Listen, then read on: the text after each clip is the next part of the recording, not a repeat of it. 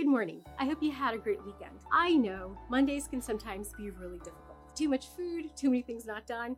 I know, eventually all of these things can add up to a not so fun Monday. Today, I want to talk about one simple way to keep your expectations and goals in alignment. So let me ask you this.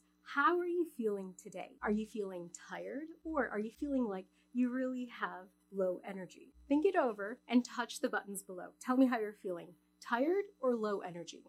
Well, the key here is, if you feel like this once in a while, it's okay, we're all human.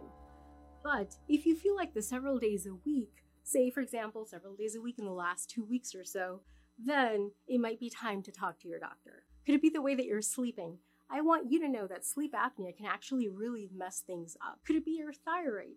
Yeah, your thyroid can also make you feel really tired, and it can make you feel like you have low energy. If you're a woman and your menstrual cycles are really heavy, this too can cause you to feel really tired or fatigued.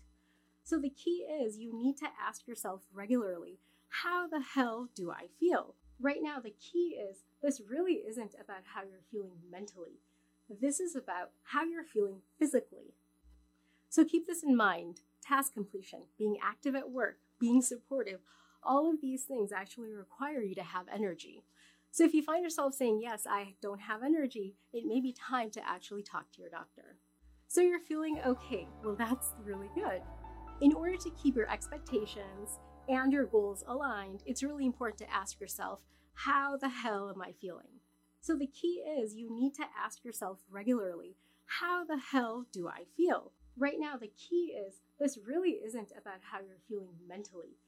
This is about how you're feeling physically.